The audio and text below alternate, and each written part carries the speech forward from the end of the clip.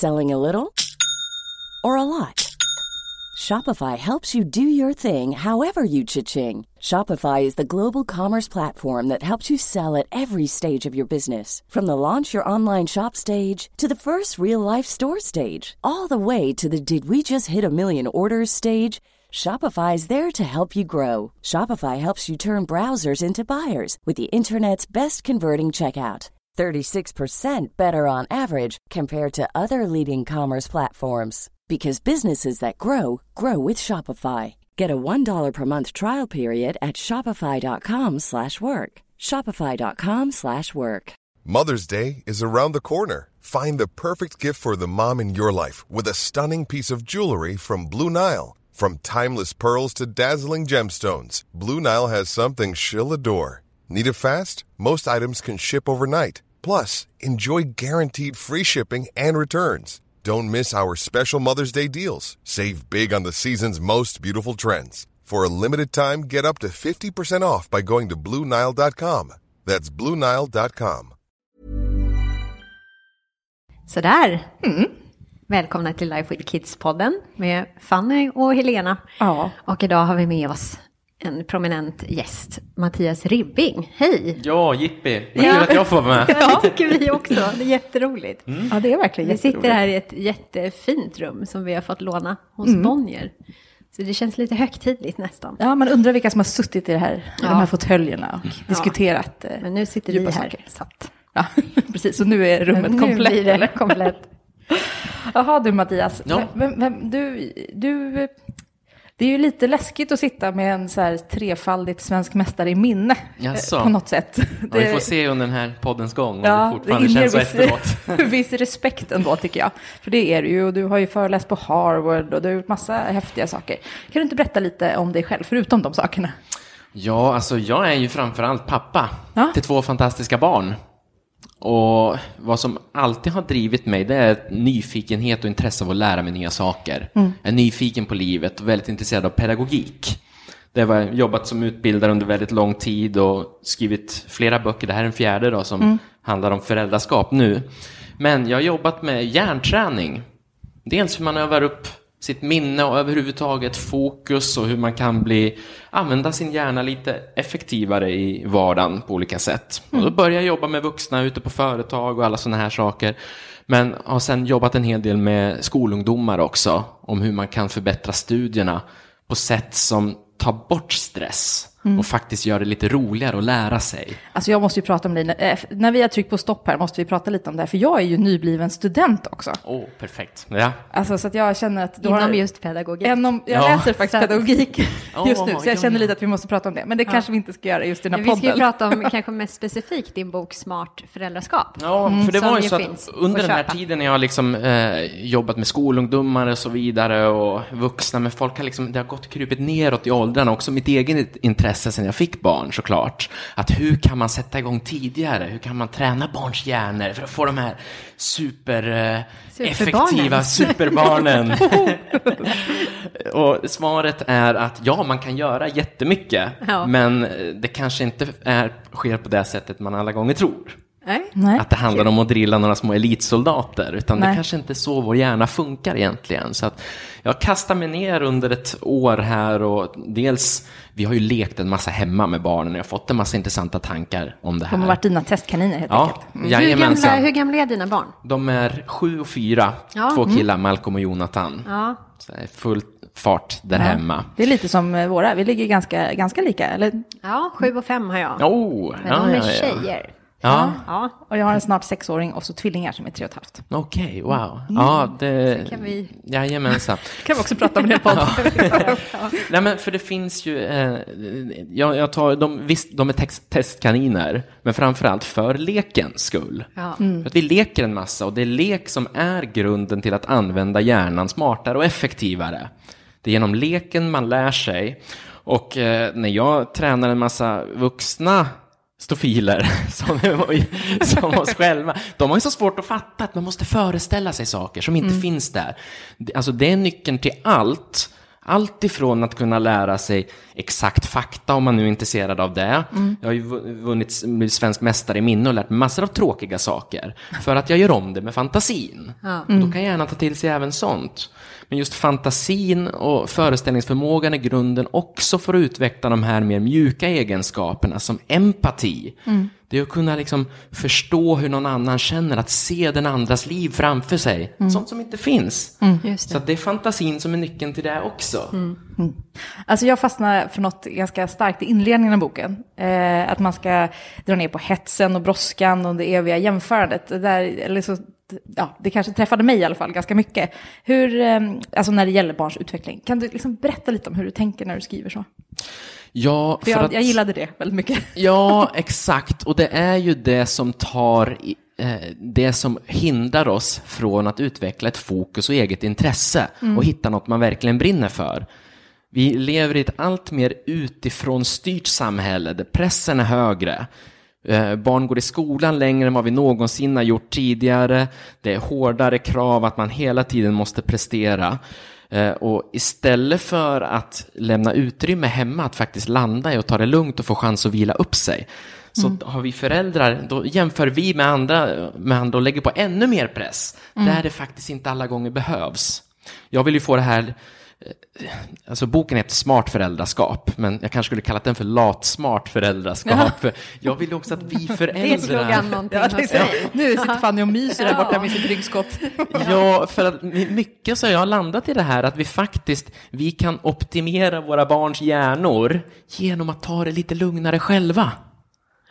Att det är inte hela tiden vi som ska aktivera, se till att de hela tiden gör som de blir tillsagda i alla delar. För de ska hela tiden vara produktiva, våra barn. Men deras hjärnor är inte färdigutvecklade. Alltså, vi vuxna kan göra många saker som vi upplever tråkigt för att vi har ett långsiktigt perspektiv. Alltså, barns hjärnor är inte utvecklade förrän upp i 20-årsåldern. Och vi tror att de här små knattarna ska kunna ha det här långsiktiga. Ja, men du måste lära det här så att du i framtiden ska... Det finns inte en chans. Framtiden är ganska kort fram, kan man säga. Verkligen, ja. Hur långt fram kan de tänka liksom? Ja, alltid till nästa julafton i alla fall. Alltså de tänker genom fantasin, de tänker bortom tid och rum. Det är vi som är så himla fixerade med precis allt vad som kommer att hända. Men så vi ställer de här kraven på våra barn när de har en hjärna som inte är kapabel att kunna göra det. Att göra sånt de inte förstår meningen med och sånt de blir tillsagda. Det måste ju finnas ett varför. Ja, och framförallt mycket med barn. Just föräldrar, alltså jag som tidigare Stockholms förälder, jag har gjort lite förändringar på den fronten, det kan vi komma till sen, men alltså har man ett stressigt jobb, så vi som vuxna, vi måste ha ett väldigt inrutat tidsschema för att få tidspusslet att gå ihop, eller hur? Det är så idag. Men felet vi gör, det är att tro att våra barn behöver samma sak för att lyckas. Vi tror att annars blir det slashasar av dem, inte de har liksom tiden inrutad. Men deras hjärna kan inte klara av det. De behöver mycket mer fritid för att kunna hantera alla de här intrycken som de får under en lång skoldag eller förskoledag. Så att jag skulle säga att det sista de behöver är att träna på att lyda ännu fler order i hockeyrinken eller danslektionen eller pianolektionen. För det är i princip vad man faktiskt lär sig göra i skolan. Att man lär sig lyda order. Ja, sen kan vissa ordrar kan vara roligare att lyda än andra. Och det är kul, men kanske inte hela vakna tiden att det behövs. Och du har också skrivit att forskning visar att barn till mer så pådrivande föräldrar får svårare att utveckla en egen uthållighet och förmåga till ansvar. Ja, det finns mycket forskning. Det känns ju som en ganska viktig sak att ha med sig i det här när man pushar på dem. Ja, precis. Nej, men man har tittat så lågt ner som 1-åringar där man har sett att när föräldrar hela tiden vill vara drivande när man ska göra saker tillsammans, när man lämnar de barnen sen och får göra något eget, då tappar de intresset och slutar mycket fortare. Och det är det sista man vill. Ja, verkligen. Och likadant förmågan där man sett också till barn till pådrivande föräldrar. De utvecklar inte lika starkt fokus och rent kognitiva andra aspekter av att lära. Så vi tror att vi vill att våra barn ska kunna fatta kloka beslut. Men det kan vi inte göra genom att fatta alla beslut och kloka beslut åt dem. Hur får man då träna? Precis. Alltså det är som om det är som att man liksom vill att någon annan ska få starkare muskler. Ja, men då kan jag lyfta de här vikterna åt dig. Ja. Och jag kan visa. Det hade varit skönt för övrigt. Ja, verkligen. Men de måste ja, men precis. Det sker ju i all välmening liksom. Men man gör dem en björntjänst. Ja.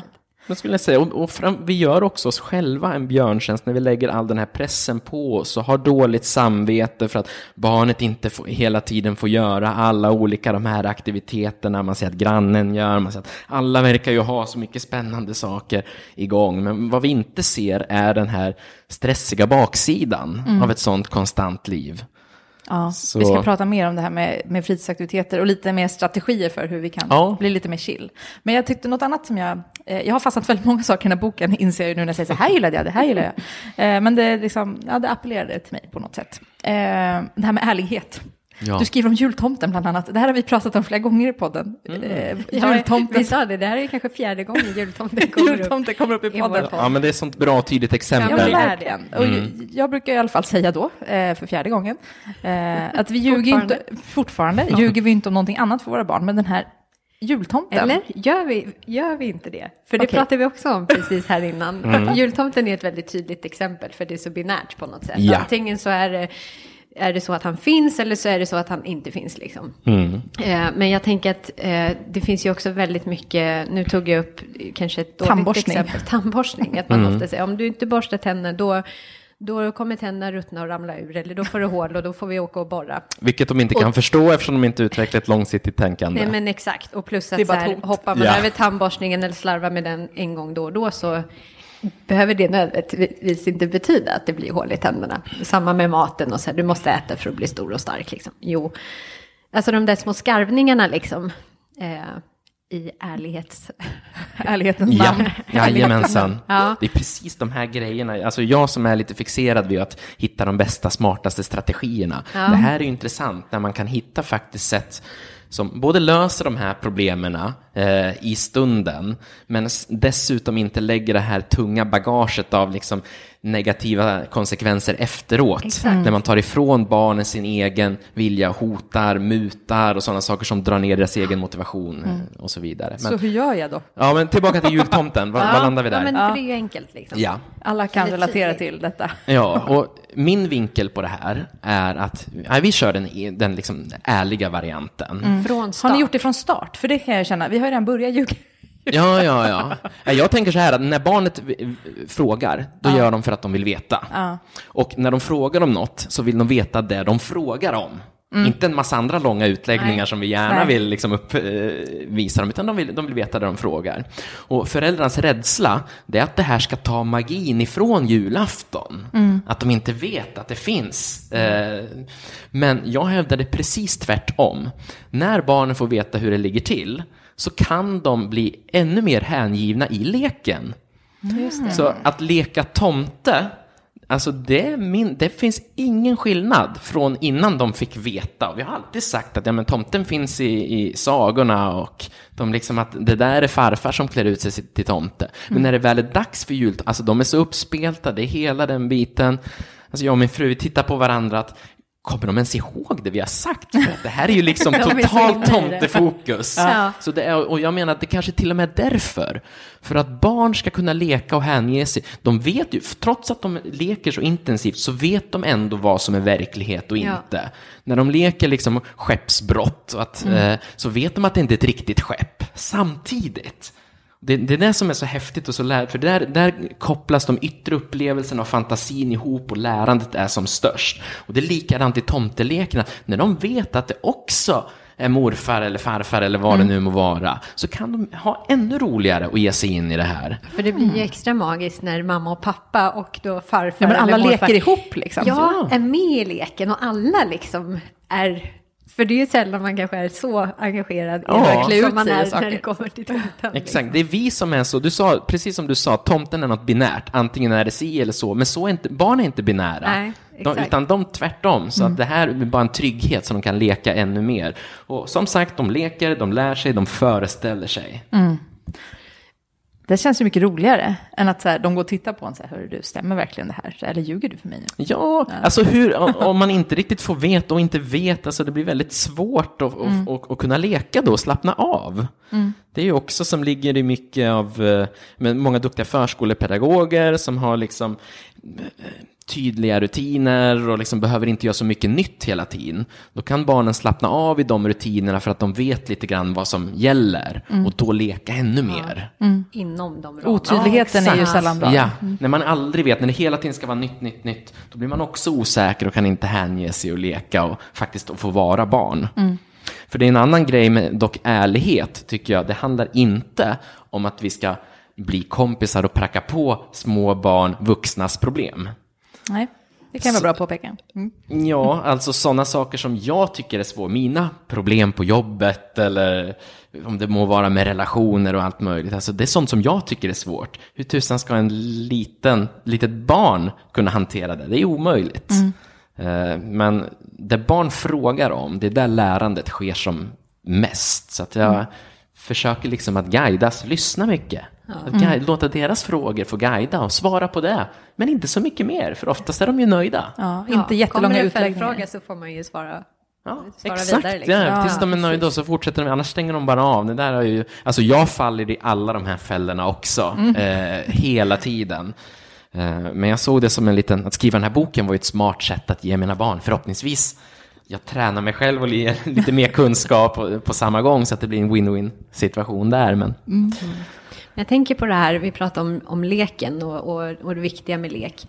Men att det också finns där, tänker jag, en risk att man som förälder också går in och styr ganska mycket. För när leken är som bäst så är det just den här fria leken som du är inne på, där fantasin får ta plats och där barnen lite grann får styra. Men jag tänker att ofta blir det att man som förälder säger, mamma kom och lek med mig, och så sätter man, okej. Och så börjar man lägga upp ramar och riktlinjer för leken. Ja, men då leker vi med Lego. Då plockar vi fram det här sättet och så leker vi. Vad tänker du om det? Alltså så här, nu pratar jag inte alls utifrån mig själv. Speciellt inte när du pratar om Lego, för de som har lyssnat mycket på podden vet ju att både Fanny och hennes barn gillar Lego väldigt mycket. Men där har vi ju för sig mycket, skulle kunna vara Lego är ju väldigt mycket fantasi också. Ja, jag tänker att det blir lätt så, att, som vuxen, att man är inne i det här, att man gärna vill styra barnen, både med de här då fritidsaktiviteterna, att så här, nu ska vi göra det här, nu ska vi göra det här, att allting blir inrutat. Men finns det en risk att leken också blir det? Det var egentligen Ja, det finns forskning som visar att 3-åringar får en helt ny idé var 8:e sekund. Det är svårt att hänga med då. Vi kan inte hänga med i det tempot. Alltså vi vet när barn leker. Jag har 2. Ja, exakt. Och vad trött man blir att hänga med, för att leken sker inte på våra villkor. Man börjar just något, sen fortsätter det där, sen där. Vi blir ju helt, nej, nu får det vara nog, nu ska det leka. Nu försöker vi styra upp det där. Ja, men precis. Men jag tror det handlar om att vara ärlig och autentisk. Alltså vissa föräldrar älskar att sitta i sandlådan och leka med bilar och så vidare. Och är man sån så tycker jag man ska vara autentisk i det och göra det. Jag gör det inte. För att jag tycker inte det är roligt. Nej. Utan... Vi är fler runt det här bordet. Ja. Alla nickar i samförstånd. Nej, ja, visst. Och jag försöker ge mitt barn utrymme att få leka så mycket i sandlådan som möjligt och så vidare, och uppmuntra till det, eller gör vad du vill, vad du tycker är roligt. Ger man barn lite utrymme så börjar de känna efter och ta tag i det som de tycker är kul och intressant. Men jag ser inte att jag behöver göra det. Nej, och då är det inte heller så farligt att ha tråkigt, för det är då liksom, kan fantasin komma igång. Det här är för det är ju liksom vårt dilemma hela tiden. Men nu har de tråkigt och så ska man försöka pracka på dem en lek eller vad det nu är. Liksom. Ja, en typisk lose-lose situation. Ja, När man istället kan vara latsmart och inse att nu sitter jag här och tar den här koppen kaffe och låter mitt barn utveckla ett riktigt superfokus. Berätta. För det är vad som händer när man ger dem utrymme för den här att ha lite tråkigt. Ja, men ett exempel i boken som jag ofta tänker på var vid ett tillfälle Malcolm, han var väl 6 kanske vid det här tillfället, kom till mig, pappa jag har tråkigt. Det är det där snacket som alltid kommer. Och som vanligt så vet han att han har inget att hämta då. Ja, vad spännande. Jag försöker i alla fall. Då vet jag att det snart kommer att födas någon ny idé. Något nytt projekt kommer snart att vara igång. Så han lunkar iväg och försvinner. Men vid det här tillfället så kom han tillbaka efter en liten tid, kom tillbaka superglad och hade med sig, han hade byggt en robot i ++, det här lilla fantastiska materialet. Men den här roboten var den största han hade gjort tidigare. Så att det var liksom, han hade inte gjort något liknande förut, så han var superstolt och ville visa upp det. Och den där roboten har blivit som ett mentalt verktyg för mig sedan dess. Så att jag tänker på, vad var det som gjorde att den kom till?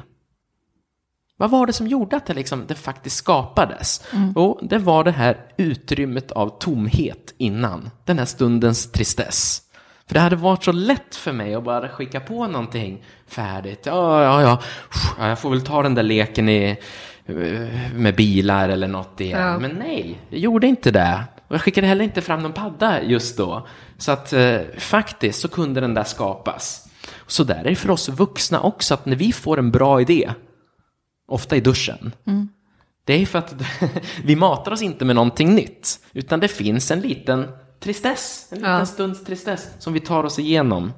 Så Malcolm hemma har gett det där namnet Tråkmånsportalen, att man måste ta sig igenom Tråkmånsportalen när man har tråkigt. Det går att hitta någonting spännande på andra sidan. Ja, det är bra. Det känns ju som att det är en utmaning för oss föräldrar då att så här, ta ett djupt andetag och att inte leverera någon målarbok eller nya pennor eller ta fram något Lego eller något, inte börja styra det där. Ja, nej, exakt. För ofta... Vita sig i tungan liksom. Bara dricka kaffe. Bara dricka kaffe. Det verkligen. För där sen också, att när det hela tiden är vi som ska aktivera, så stöter man på något annat intressant som jag har lite djupdykt i. Och det är vad jag kallar för motsatsvilja. Just det. Att så fort du vill att barnet ska göra någonting, just då är det sista de vill göra i världen. Och det här handlar inte om motvilja, för att ofta så vill de gärna göra saken i sig. Det är inget problem, alltså gå och äta, det tycker de om annars. Men just när du vill det så vill de inte. Och alltså det här beror ju på att barn vill bli självständiga individer. Så är det bara. Det ser man hela tiden i lek. De vill bli sina egna. De vill stå ut från andra och göra sin egen grej. Men de är så små så att de vet inte vad de har för åsikter. Eller de har inte hunnit skaffa någon livserfarenhet. Så det enda de kan göra många gånger för att vara en egen, det är att ta motsatt åsikt från föräldrarna. Det är i alla fall, då står man ut på något sätt i alla fall och försvarar den här individen som vill börja växa och träna och göra egna saker. Så det där är en sak som också gör det svårt att aktivera sitt barn. Ja. Som kan leda till många fler konflikter och så vidare. Och att återigen att man hamnar i de här tråkiga situationer. Det blir bara tjat, det bara tär på relationen och så vidare. Så. Men sen är det ju att vissa saker måste göras. Det där med borsta tänderna till exempel. Ja, precis. Så att då har jag tänkt så här, och det är ett av verktygen i boken som jag kallar för samarbetstriangeln. Hur man effektivt tar sig förbi motsatsviljan. Berätta om den gyllene. Jo, det finns ju som...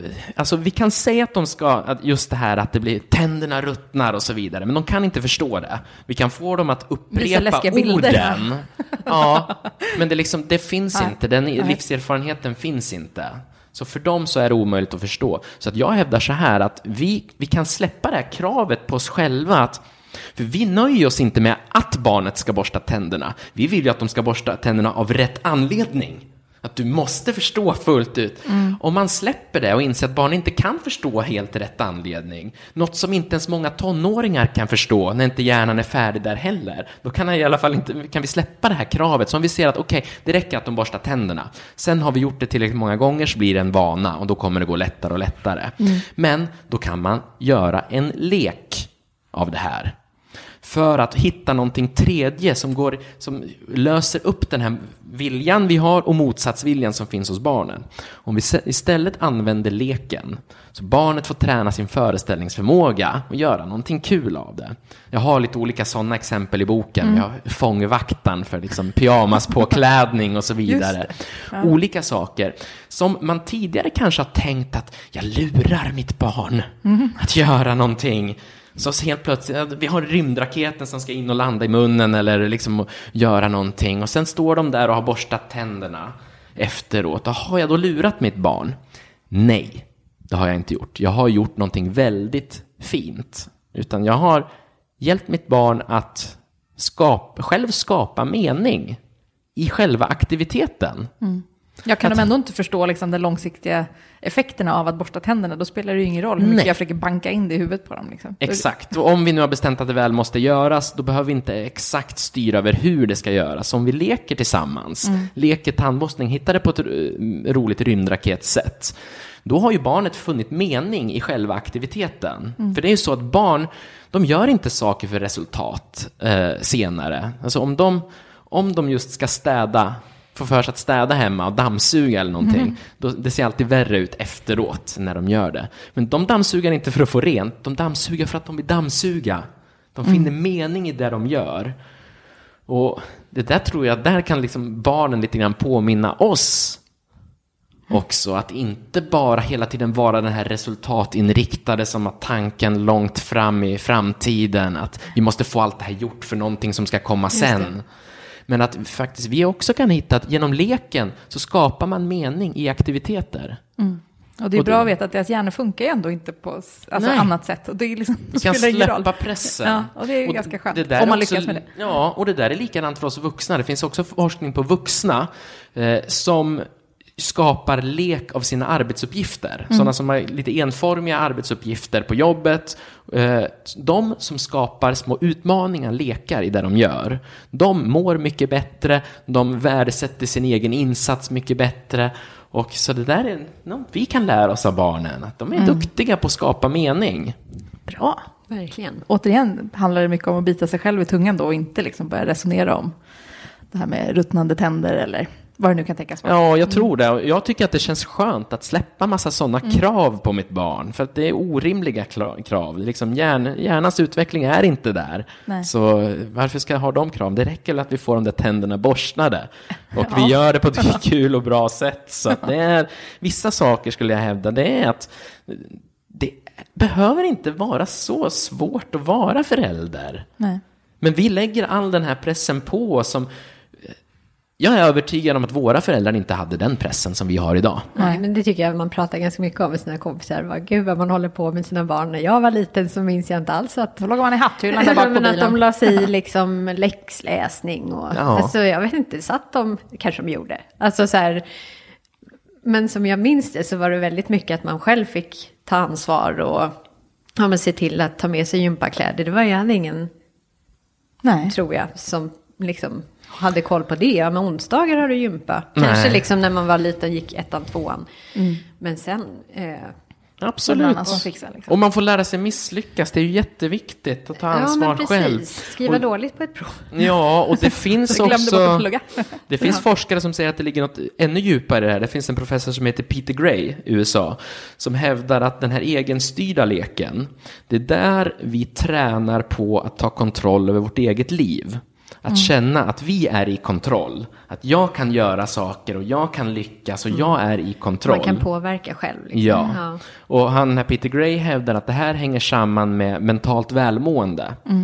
Att en anledning till att många ungdomar mår sämre idag är, hävdar han, att vi inte har den här... Vi upplever inte att vi har kontroll över vårt eget livsöde. Vi kan inte göra någonting. Det är liksom, omständigheterna är för starka. Vi har ingen chans. Det är någon annan som styr hela tiden vad jag ska göra, vad jag ska vara, vad jag ska lära mig. Och då är man inne lite grann i skolan också, där med att man lär sig ganska mycket fakta i skolan. Ja, exakt. För var har vi traditionellt fått träna på att ta kontroll över vårt liv, utveckla vårt intressen, lära känna oss själva, vad vi tycker om, vad vi inte tycker om? Jo, det är genom lek. Att få vara lite i fred. Ja. Men jag brukar... Nyckeln för mig är att försöka skifta från att vara den aktiverande föräldern till att bli mer den tillgängliga föräldern. Ja, så att det är ändå en närvaro, men inte en styrande närvaro. Det är absolut närvaro. Ja. Men vi har ju, på något sätt så tror jag att det är så svårt för oss att vara tillgängliga idag. För att vi har mobiler, vi är överallt annat. Så när vi väl har en stund vid vårt barn, då vill vi kompensera för allt det här. Och då ska vi överaktivera dem och då ska man minsann leka. Ja. Så att jag tror att kunna finnas tillgänglig, det är liksom en slags gyllene väg för mig. Att verkligen finnas där, lyssna på barnet. Att när barnet kommer och har tråkigt, alltså jag finns där, vi kan sitta i knät, vi kan sitta och mysa, vi kan sitta och prata. Men sen när de får allt det tillgodosett den närheten, då vill ju barnet kila iväg. Det sker ju alltså från att de börjar krypa, så händer det oftare och oftare att de vänder sig ifrån oss. Och det betyder att de har blivit mätta på närhet för en stund. Och sen så går de. Ja, sen är de tillbaka igen några minuter senare. Men att ge dem det där utrymmet att oj, nu är de på upptäcktsfärd här. Lite mer kaffe, lite mer tillbaka. Ja, exakt. Kaffe. Kaffe. Det så att liksom när man har hämtat då från skola eller förskola och har kanske några timmar på eftermiddagen, i bästa fall om man inte behöver laga mat. Och hur ser du liksom en perfekt eftermiddag? Ja, men laga mat är ju en bra grej. Man ska laga mat. Vuxna ska göra vuxengrejer. Ja. Så barn får ägna sig åt att vara barn. Det är inte, vi behöver inte bli barn, utan det är ju jättebra. Laga mat. Men låt dem få också chansen att hitta på själva. Vad har de för intresse? Känna efter. Kanske är det verkligen fotboll de vill spela. Men då är det jättebra om det finns lag, om det finns träningar, om de verkligen drivs av det. Men har de fått känna efter själva? Ja, då är vi inne på det här med fritidsaktiviteterna också. Ja, men precis. Det kanske vi ska prata lite om. Det har vi pratat vi var ju inne och nosade lite grann på det. Ja. För det är också något, men som du säger, de här kraven man ställer på sig själv. Som förälder när man jämför med andra. Men de går på volleyboll och det är schack och det är teater och dans. Liksom. Och barnet är 4 år. Liksom. Hur tänker du kring det? Finns det behovet hos barn, tycker du? Eller är det någonting som vi vuxna... Eller kan vi chilla lite där också? Jag tycker att vi ska chilla väldigt mycket. Det här var jag söker efter för svar. Det här var inte alls en ledande fråga. Nej, precis. Alltså jag har varit fast i det här tänket själv tidigare. Jag tog med Malcolm när han var 4. Då skulle vi minsann börja med kampsport så att det ska bli självdisciplin och lära sig. Alltså han ville bara springa åt andra hållet. Och jag såg där och fick en hel del insikter om mig själv. Men den här stackars 4-åringen som skulle stå på led och göra exakta rörelser. Vad håller jag samtidigt på med? Samtidigt som 100-lapparna eller 1000-lapparna flög iväg. Exakt, ja, och tiden. Det här är ju tid vi skulle bara kunna suttit i soffan tillsammans. Barnets hjärna är inte redo för det. Vi stressar upp oss över det. Det ger inte barnet någonting. Nej. Men att få chansen att träna på egenaktiverandet, det är hjärnträning. Alltså det är som den mest avancerade hjärnträningsappen som du faktiskt kan ge ditt barn. Det är att träna egenaktiverande. Det är där grunden till att fokusera, att få uthållighet, att inte ge upp. Just som när Malcolm hade byggt den där stora roboten. Att eftersom han aldrig hade byggt en så stor robot tidigare, så var det säkert en massa hinder som han aldrig hade löst tidigare för att nå hela tiden vägen till sin vision där. Så då löste han dem där och han gav sig inte. Det är där man tränar. Inte när man liksom bara ska pushas av vuxna hela tiden. Nej, men för det tänker man också det här uthållighetsträningen. Ja. Som jag tycker mycket så här med framförallt min äldsta nu som går i skolan. Liksom, att det är mycket det här de ska läsa. Och alltså hon har ju som läsläxa att de ska läsa ett specifikt kapitel. Och det kapitlet ska de läsa 5 gånger. Va? För en vuxen. Samma kapitel? Alltså det är så tråkigt så att det är ju så, det är ju tråkigt för mig liksom. Man får sitta och lyssna på det. Ja. Och som regel kan man ha så här, som regel att om något är tråkigt för en vuxen så är det ännu tråkigare för ett barn. För vi har ändå tillräckligt mycket med livserfarenhet så vi kan fylla på med mer. Och så, alltså bara en sån här grej som att skriva samma sak om och om igen, multiplikationstabellen eller vad det är som är tråkigt för oss vuxna. Men barn de har ingen relation till det de skriver, till siffror, till bokstäver, så det blir ännu mer meningslöst för dem. Exakt. Varför får ni inte läsa 5 kapitel? Kan man vet, och det, alltså, vi har aldrig gjort det för det är så tråkigt. Så att nu har vi istället bara läst vidare i boken. Så det är mycket mer spännande. Ja. Men jag tänker någonstans den här uthållighetsträningen som man pratar om mycket. Att det där kanske är då, tänker jag då i mina bästa stunder. Men jag tänker att det kanske finns en poäng i det där att traggla sig igenom vissa saker för att just träna upp. Klara av att vara tråkigt under lång tid. Men den formen av, det är en helt annan form av tråkighet. Liksom. Ja. Men vad tänker du om det? Liksom? Ja, det är frågan om behöver man utsättas för sån tråkighet hela sin vakna tid? Nej, det behöver man inte. Utan man får nog med träning av det i skolan på lektionerna. Så att man behöver inte mer av det när man kommer hem. Och det finns en annan professor som heter Wendy Grolnick som har forskat mycket på just hur föräldrars press påverka barn.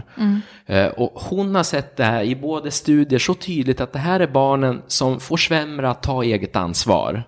När man ska vara där, när man liksom ska få dem att göra olika saker på det här viset. Och det är liksom våran press mycket.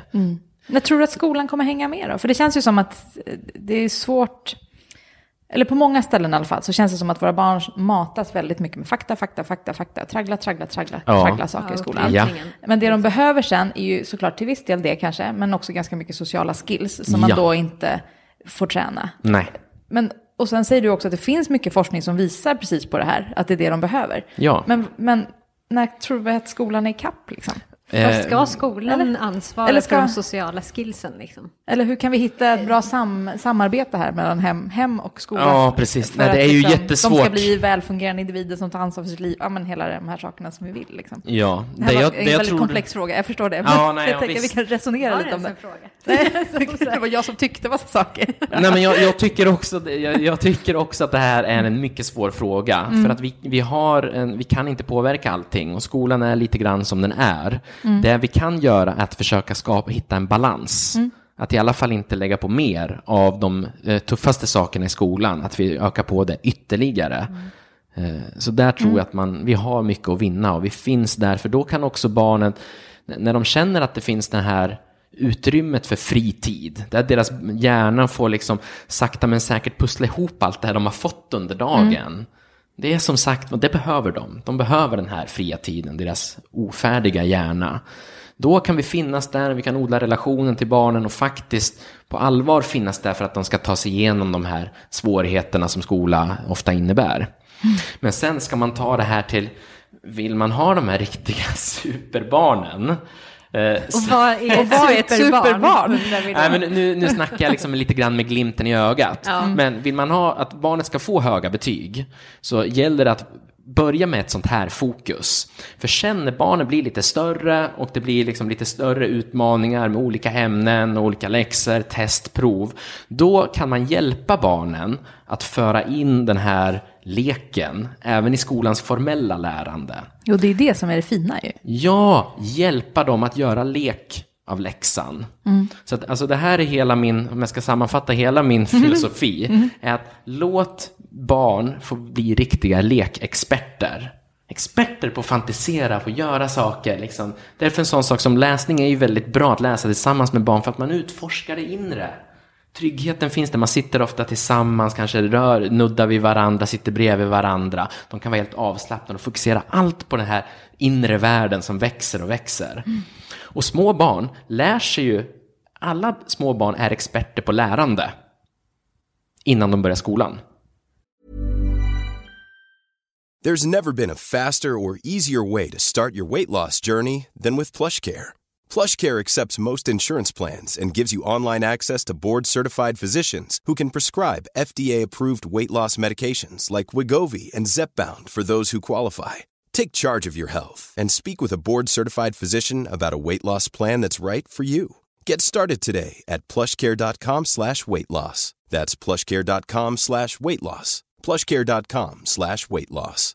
Imagine the softest sheets you've ever felt. Now imagine them getting even softer over time. That's what you'll feel with Boll & Branch's organic cotton sheets. In a recent customer survey, 96% replied that Boll & Branch sheets get softer with every wash. Start getting your best night's sleep in these sheets that get softer and softer for years to come. Try their sheets with a 30-night guarantee. Plus, get 15% off your first order at bollandbranch.com. Code BUTTERY. Exclusions apply. See site for details.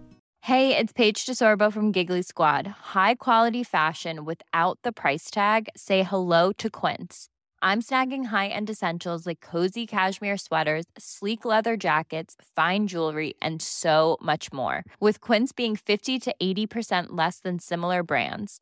And they partner with factories that prioritize safe, ethical, and responsible manufacturing. I love that. Luxury quality within reach. Go to quince.com/style to get free shipping and 365-day returns on your next order. Quince.com/style. Alltså det finns inget barn som inte kan leka och inte lär sig. Nej. Så är det bara. Nya ord plockas upp. De kan återberätta de mest otroliga detaljer från sånt de har varit med på. Man häpnas över det här. Och då, det är det här lärandet som finns i den inre världen möter den yttre. Men det lärandet sen plattas plötsligt ner i skolan till någonting som står på ett papper, streck på ett papper eller streck på en vit skärm. Vad är det här? Det har ju ingenting med, leken är som bortblåst. Ja. Och vissa kopplar inte det här och får inte in det här att du ska fortsätta leka, men det ser ut på ett annat sätt framför dig. Så där kan man hjälpa barn. Och det är när jag har varit ute i skolor, inför att jag skrev min andra bok som heter Vägen till maxade betyg. Jag hoppas att kunna bidra med någonting mer än så. Men det handlar just om det. Och jag var ute mycket och framförallt en 8:e klass följde och kunde se hur även de eleverna som upplevde sig svårast att hänga med, de kunde lära sig det här minst lika snabbt som några andra. De var till och med snabbare än oss gamla stofiler som liksom måste träna på det som är ute och utbildar och så vidare. Nej, de här barnen, när man börjar göra lek, man föreställer sig, visualiserar, det är det som är hela nyckeln. Då skapar man riktiga upplevelser. Man lurar gärna att den har varit med om någonting. Men alltså alla möjliga ämnen som historia eller vi tar något extremt, liksom astronomi. Vi kan aldrig resa tillbaka och uppleva saker på riktigt. Men vi kan föreställa oss. Det är det som är nyckeln. Så föreställningsförmågan, när man börjar kunna se det framför sig, då kommer alla de här fantastiska detaljerna att fastna automatiskt. Precis som de gör när vi leker ute på utflykter med mindre barn innan skolåldern. Så där, jag hävdar att man kan få både och. Det är jättefint. Apropå det här med att ha tråkigt och kontra då iPads som jag tror många föräldrar idag sätter i handen på barnen just när de kommer så där och säger jag är tråkig, ja men okej, spela lite på din iPad då, för maten är snart klar. Så kan jag säga ibland, ganska ofta. Och då tänker jag, finns det liksom en motsättning i det där? Det gör det väl förstås, för man tar ju från dem det här uttråkningen, men iPad kontra lek, den här viktiga leken. Ja, jag tror inte att det här behöver vara... Du får gärna resonera fritt. Ja, jag tror att det här behöver inte vara någon motsättning. Nej. Ena sidan finns ju det här att visst, vi har möjlighet att utrota tristess idag. Tekniken finns där. Ja. Och det tror jag även väldigt... för oss vuxna, tänker jag. För det du var inne på med duschen tidigare. Det är väl det enda tillfället man kanske inte då har med sig. Ja, nu är vi i och för sig senaste telefonerna är även vattentäta. Men gud. Nej, men att jag tänker ofta man sätter sig och väntar på en buss. Alltså när man står på en tunnelbaneperrong. Varenda en står ju och kollar i sin iPhone. Och jag också, för att man har 2 minuter liksom. Precis. Och jag tror att det är där vi måste börja. Vi kan inte ställa ännu högre krav på våra barn än vad vi ställer på oss själva. När det gäller med skärmar. För det är märkligt ibland. Vi, liksom, saker som vi själv inte klarar tror vi att barnen ska klara. Så det är en viktig sak också. Men å andra sidan finns det en annan aspekt. Att när barn sen blir lite större kanske än den här allra minsta. Så alltså det fria utforskandet, det sker inte idag utomhus som det gjorde förr i tiden. Nej. Utan det sker framför en skärm. Och att ofta kan det vara just där, i datorspelens värld till exempel, där barn får liksom styra sig själva, hitta sina egna mål, får liksom samarbeta med andra. Inte för att de vuxna har sagt åt dem, men för att de tycker det är spännande och det är meningsfullt för dem. Så att det där kan vara, det här också hänvisat till forskning, bland annat den här Peter Gray som jag nämnde tidigare, som visar att också att man ser i forskning att barn som spelar datorspel mår bättre och lyckas bättre med skoluppgifter. För att de får träna på det här egendrivna fokuset. Så det är en viktig grej, men det är lite grann att jag tycker man kan inte, vad som helst, allt möjligt kan ske framför skärmar. Liksom de mest kreativa grejerna till det mest destruktiva och hemska. Så jag tror vi måste liksom tänka bort det här med tid framför skärmen. Tänka kvalitet. Vad är det de gör och vad är det de spelar? Ja, liksom. För det tänker vi ju även utanför skärm. Vi vill ha kvalitetstid tillsammans, pratar vi om och så vidare. Så jag tror inte att det är en så stor grej, utan finns tristessen där som är så viktig.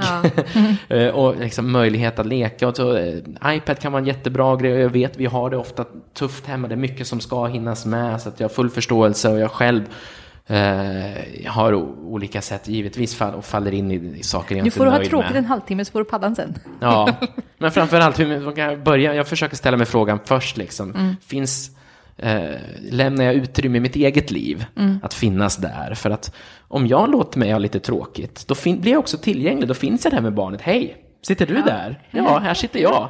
Ja, vad kul. Ja, visst. Ska vi kanske göra någonting eller prata om någonting? Ja.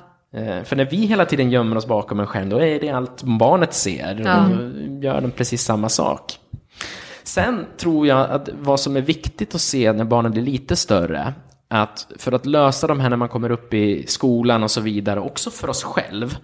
Tittar man på mycket av den senaste forskningen så ser man att det handlar inte om att ha mer viljestyrka. Att vi ofta med ungdomar så ser man de liksom... Man pratar mycket om grit. Ja, exakt. Men när det gäller att lägga ifrån sig mobilen och så vidare, där gäller inte det här längre. För mobilen riktar sig till en helt annan del av hjärnan, de rörliga bilderna. Jag brukar ta det exemplet att om man sitter på någon så här sportrestaurang och käkar med någonting, träffar en gammal god vän där. Jag är helt ointresserad av sport, men jag kanske längtar efter att ha träffat den här vännen. Ändå så kommer mina ögon dras upp till den där tv-skärmen. Fast jag är inte ens intresserad av det. Ja. För att det här är liksom djupt rotat evolutionär aspekt av oss. Det är väl liksom det här som rör sig. Det är liksom en prasslande buske där på savannen som kanske hoppar ut och äter upp dig snart. Ja, eller mat för en vecka. Exakt. Ja, så att självklart så där kan vi få någonting. Så att om jag vill ha kvalitetstid med min vän, vilket jag faktiskt vill ha, så handlar det inte om mer viljestyrka, utan det handlar om att vi måste sätta oss vid ett bord. Där det inte finns någon tv-skärm, eftersom jag inte ens vill ha den här sporten just där då. Och det kom en väldigt intressant studie förra året där man testade college-studenter som skulle göra utmanande arbetsminnesträning framför en dator. Och vad de inte visste var att man skulle kolla deras mobilpåverkan. Så att det var 3 grupper delades de in i. En grupp fick ha mobilen avstängd på skrivbordet framför dem. Och alla fick för övrigt ha mobilen avstängd, så det var inte ens några bilar påslagna.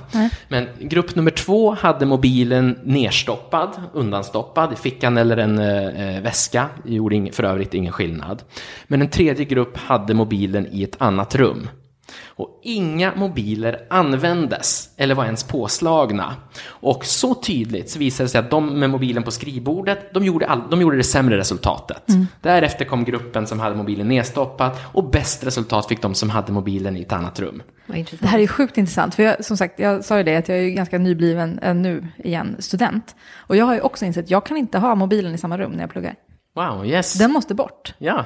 Och ibland försöker jag bara lägga den lite längre bort, men det hjälper typ inte. Nej. Det måste liksom in i så här, tvättstugan på en annan våning eller något. Vilket är ju helt absurt. Ja, men det är inte absurt. Jo. Det här också. Det är sjukt. Vi tror det. Men vi har inte... Alltså jag har tränat min hjärna till de mest extrema prestationer när det gäller minnessport, när det gäller andra extremt fokuskrävande saker. Och till och med med ett så vältränat prefrontal cortex, jag faller in i de här rutinerna lika enkelt som alla andra. Så det är så våra hjärnor ser ut. Så vad ska man ha för strategier då för att kunna hantera... Ja, så det intressanta var, bara för att avsluta om den där studien, var också när man pratade sen och frågade de här, så var det ingen som trodde att mobilen hade påverkat deras resultat. Och de trodde heller inte att de hade tänkt på mobilen. Så det gick inte att fråga sig till liksom, varför gjorde de här sämre ifrån sig. Så slutsatserna i den forskningen var just att dels hur vi påverkas, men för andra att vi inte är medvetna om det. Och det är nästan det som är det läskiga. Vi behöver bli medvetna om det. Ja, för de var ju avstängda. Det var inte så att de satt och tryckte på den. Liksom. För det kan ju vara mitt problem också, den är lite för nära. Ja, precis. Nej, så att jag har ju som målbild för mig själv att jag vill vara närvarande i det jag gör. Jag vill vara närvarande på Facebook när jag sitter med Facebook. Och så vill jag vara närvarande när jag gör någonting annat, någon arbetsuppgift eller om man pluggar eller någonting. Så det är en vision jag skulle önska för mig själv, och att också mina barn att lära dem förstå, att ge kunskap om det här så de kan hitta och vill lära sig reglera på ett smart sätt. Och inte tro att de får dåligt samvete för att de har inte viljestyrka nog att välja studierna framför mobilen som ligger där framför dem. Så slår de på sig själva och det blir ännu mer liksom bråk och allting. Det är ingens hjärna klarar det. Nej. Men det var väldigt skönt. Jag trodde att det var jag som var helt sjuk i huvudet. Ja. Det var skönt, då kan vi stryka det från min lista. Verkligen inte, precis. Men då är vi ändå inne på det här med fokus. För det känns ju som att det är ju något som är ganska svårt kanske både för oss och för våra barn. Och du skriver om så här superfokus och hur man får det. Så här, kan du inte berätta, hur blir vi? Nej, men jag har ju lite den pitchen att det faktiskt, vi kan träna upp de här sakerna och våra barn kan göra det också. Vi kan inte lyfta vikterna åt dem. Nej. Men ett sånt där typiskt tillfälle, det lärde jag mig en väldigt bra Montessori-förskola där vi hade barnen på ett tag. Men de hade som tydlig regel att när ett barn sitter och fokuserar, kommer in i någon lek, sitter och håller på med någonting, just då behöver man inte gå fram till barnet och titta vad de håller på med. För det är ofta vi som föräldrar, det finns ju inget sötare. Alltså de sitter och liksom kanske pratar för sig själva, leker någon liten sak. Vi bara, där vill jag vara, där vill jag vara nu. Så går vi fram, så, vad gör du för någonting på Java med? Så tittar de upp och så går de vidare till någonting annat. Så att där är en sån där grej, där vad barnet håller på med är styrketräning för att få superfokus. De lägger grunden till ett superfokus där och då. Så att viktigt att där får vi njuta lite på avstånd. För det kommer inte dröja många minuter förrän barnet själv tröttnar. De blir trötta av att fokusera på sin lek också. Så att då kommer de snart att gå vidare till något annat. Då kan vi gå fram. Vad spännande. Vad kul. Ja, det är ju bra. För det är ju återigen en sak. Vi ska så här, lite grann bita oss i tungan. Och så. Ja. Det är hela tiden. Föräldrakonsten att göra mindre. Det är liksom en nyckel till både superfokus hos våra barn. Det kommer bli mycket kaffe. Ja, och ett starkt kaffeberoende hos oss vuxna. Nej, men det där är ju jättebra. Vi ska ju snart avsluta det här nu. Vi skulle kunna prata länge som helst, men det är ingen som orkar lyssna på hur långa poddavsnitt som helst. Det är så roligt att få vara med. Det är ingen som har sån superfokus. Nej, precis. Kanske efter det här kan vi börja med 2 timmars poddavsnitt. Ja. Men jag tycker att ni har gjort en inspirerande resa också som lämnade storstan och flyttade lite mer ut på landet. Det är ett litet tema i den här gruppen av människor. Vi gör konstiga saker. Att, vi har ju en som är på vift på andra sidan jorden, har varit i ett par månader och ska vara framförallt ett par månader. Och Helena då som har tagit tjänstledigt och börjat plugga och sådär. Ja, vi gör lite modiga saker i våra tid. Wow. Tycker vi i alla fall. Jag känner mig modig. Ja, lite i alla fall. Yeah. Men det har även du gjort. Ja, alltså mycket vad jag vill visa med den här boken också. Det finns vägar ut ur ekorrhjulet. Man behöver inte, liksom, det är press man lägger på sig själv. Och nu, vi vill ju, jag har ju en tendens att ta saker till det extrema, men vi var tröttna på stressen här i storstan. Vi bodde på en liten trea i Stureby där man knappt satt alla runt matbordet, så var det knappt man kom förbi varandra där. Men det är mycket närhet, det är positivt. Ja, exakt. Men sen är det ju frågan om barnen alltid vill ha den påtvingad. Nej. Men vad vi gjorde i alla fall, vi tog vårt pick och pack och drog, sålde lägenheten och flyttade ut på landet. Och hamnade vi valde en liten by i södra Dalarna.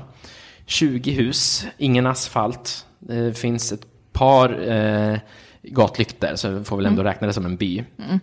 Där det här är ett lyxliv vi lever. Dock till så enormt mycket mindre kostnad än vad vi har haft. Nu har vi liksom hus för en bråkdel som vi kunde i princip lyxrenovera det för en bråkdel av pengarna vi spenderade i Stockholm för att liksom bara överleva.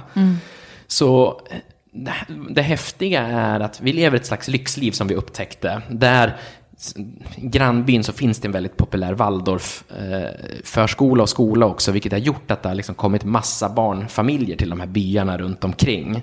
Så att det är liksom, vi kan verkligen öppna dörren och barnen kan springa iväg och springa över till kompisar, göra vad de vill från väldigt små. Vi behövde inte valla runt dem längre.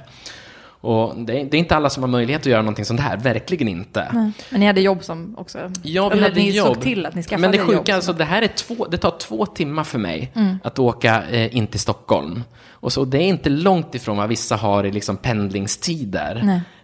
Så att det är 2 timmar, så jag är ju här i Stockholm varje vecka utan problem. Och nu har jag lite friare jobb, men jag tittar på våra grannar. Det är folk som jobbar på Örebro universitet, liksom tar 1 eller 2 dagars hemmajobb. Det kan man ju göra nu på många fler jobb än vad man någonsin har kunnat tidigare. Så att folk pusslar och ser att vänta nu, man måste inte följa alla färdiga fack hela vägen, utan man kan pussla ihop det lite. Man kan plocka russinen ur kakan och faktiskt skapa sig ett liv som både mer njutbart för oss vuxna och för våra barn för den delen också. Men sen vet jag att det är liksom, jag har själv levt livet här i storstan och jag älskar den här pulsen och därför jag tycker om att komma tillbaka till den. Men det går att få de delarna i sitt liv också på olika sätt. Få den bästa av 2 världar. Liksom. Ja, faktiskt. Är ni lite mer uttråkade? Ja, alltså konsekvensen som det menar jag då som en komplimang, som du förstår. Lite motsatsen. Chocken för mig och min fru var när vi hade bott där i 1 månad, så upptäckte vi att vi var socialt utmattade. Vi hade aldrig umgås med så mycket folk att träffa. Eller med varandra. Nej, exakt. Men jag insåg ju det att det är väldigt osocialt ofta att bo i en storstad. För att där, vi känner inte folk i samma trappuppgång som vi bodde ens. Men när man kom ut lite grann ifrån stressen också, så det bor ju andra människor här som man har trevliga grannar och det får man ju om man bor i villa liksom, att det finns folk som bor nära en som man inte har valt men som man behöver komma överens med ändå och som man faktiskt behöver knyta band till på ett eller annat sätt. Där också missar vi ju i det moderna samhället. Vi har bara familjen och sen vännerna. Men grannskapet är liksom generellt borta om vi bor inne i storstan. Så det är som en liten filterbubbla, så här självvalt. Ja. Verkligen, och varje grej man måste iväg på då, det krävdes ju massa planering och skjutsar överallt. Så nu har vi lite mer utrymme. Men det där var hjärnträning för mig och min fru. Att börja bli lite sociala igen helt plötsligt. Det hade vi inte väntat oss. Våra vänner tror att vi skulle bli eremiter liksom. Men snarare har vi aldrig varit så sociala. Det kan jag ju märka också. Jag är ju hemma mer nu liksom, och vi bor ju i Vaxholm, så att vi bor ju liksom inte mitt i stan. Vi har ju ändå en liten egen stad. Och jag vill ju helst inte åka in till stan längre. Men jag gör ju det ändå någon dag i veckan. Det passar mig alldeles utmärkt. Sen kan jag hänga hemma liksom. Ja, är det fint? Ja, det är en lyx, men man kan ordna sitt liv på olika sätt. Det finns inte färdiga mallar, utan du kan skapa din egen mall. Och det tror jag är ett viktigt medskick till alla. Att man behöver inte göra som alla andra gör. Nej. Och också tänka på sig själv. Alltså det här så viktigt när man lyfter ditt flygplan. Värdinnan säger att om syretrycket faller, ta på din egen mask först och sen dina barns. Alltså om inte du håller i längden, hur ska då dina barn är beroende av att du håller. Av att du behöver dra ner på stressen. Så jag tror mycket handlar om att hjälper vi våra barn genom att kunna vara en förebild. En avstressad förebild, helt enkelt. Jag har den djupaste, jag har ju ett kapitel lite längre fram i boken, föräldraträning på ninja-nivå. Nu kommer vi in på något riktigt hardcore. Jajamensan. Det är ju att kan du som vuxen lär dig meditera. Gör någonting. För att meditation, det är nästa steg av tristess. Det är att möta tristessen i sin råaste form. Sitta och göra ingenting. Vad är det för påhitt? Det har man vetat inom årtusenden. Vad nyttigt det är för hjärnan. Och det har forskning kunnat visa på senare år. Men barn är så mottagliga för sinnestillstånd och så här. De liksom suger upp hur man är. De gör inte som vi gör. Men de ser hur vi är och det kopieras rakt av genom spegelneuroner och såna här saker. Och det vill man ju inte då om man är lite så här sönderstressad och lite allmänt så här högt tonläge hela tiden. Så kan man hitta något sätt. Nu är vi inne på liksom riktigt hardcore-delarna. Men de är så enkelt att det liksom går till sig själv. Att träna på att få en mer avslappnad inställning till saker och ting. För då kommer dina barn få det och kunna må bra. Och kunna ge utrymme för egna idéer och så vidare. För att det är så tufft att vara förälder. Det är det tuffaste utmaningen som finns, skulle jag säga.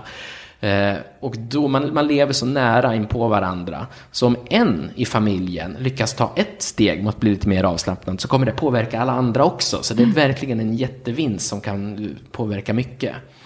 Så att det är liksom inte bara att hitta de här smarta genvägarna hela tiden. Jag gillar ju sådana också. Men jag vill ju ha både resultat nu och långsiktig utveckling. Men jag hävdar att man kan faktiskt lära sig om sin hjärna och lära sig samarbeta med sin egen hjärna. Hur den är byggd för. Den är inte gjord för att göra flera saker samtidigt. Så är det bara. Vårt arbetsminne är strikt begränsat. Vi kastar den fram och tillbaka mellan olika saker. Och det tröttar ut oss, det sliter på oss. Så förhoppningsvis kan vi liksom föra en sån insikt vidare till våra barn så att de får fina förutsättningar för att kunna bli en egen stark individ. Det här var ju fantastiska slutord. Nu behöver vi inte säga något mer idag, tror jag. Nej.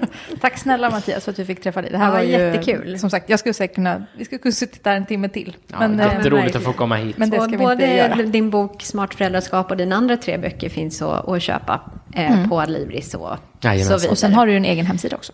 Ja. mattiasribbing.se, va? Där kan man få ta del av ännu fler klokskaper. Ja. Tusen tack. Ja, då säger vi tack för idag. Ja. Och så hörs vi nästa vecka på ett Har man annat tema. frågor så kan man mejla till podcast@lifewithkids.se. Jajamän. Hej då! Hej! Hej då!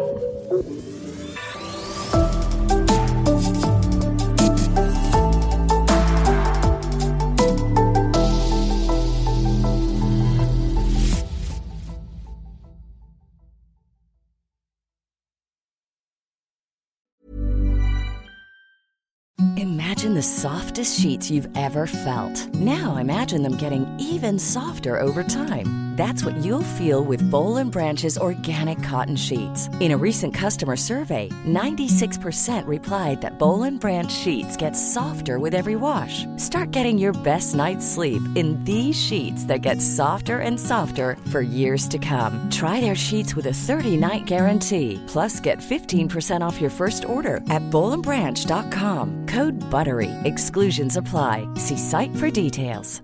Hey, it's Paige DeSorbo from Giggly Squad. High quality fashion without the price tag. Say hello to Quince. I'm snagging high-end essentials like cozy cashmere sweaters, sleek leather jackets, fine jewelry, and so much more. With Quince being 50 to 80% less than similar brands. And they partner with factories that prioritize safe, ethical, and responsible manufacturing. I love that. Luxury quality within reach. Go to quince.com/style to get free shipping and 365-day returns on your next order. Quince.com/style.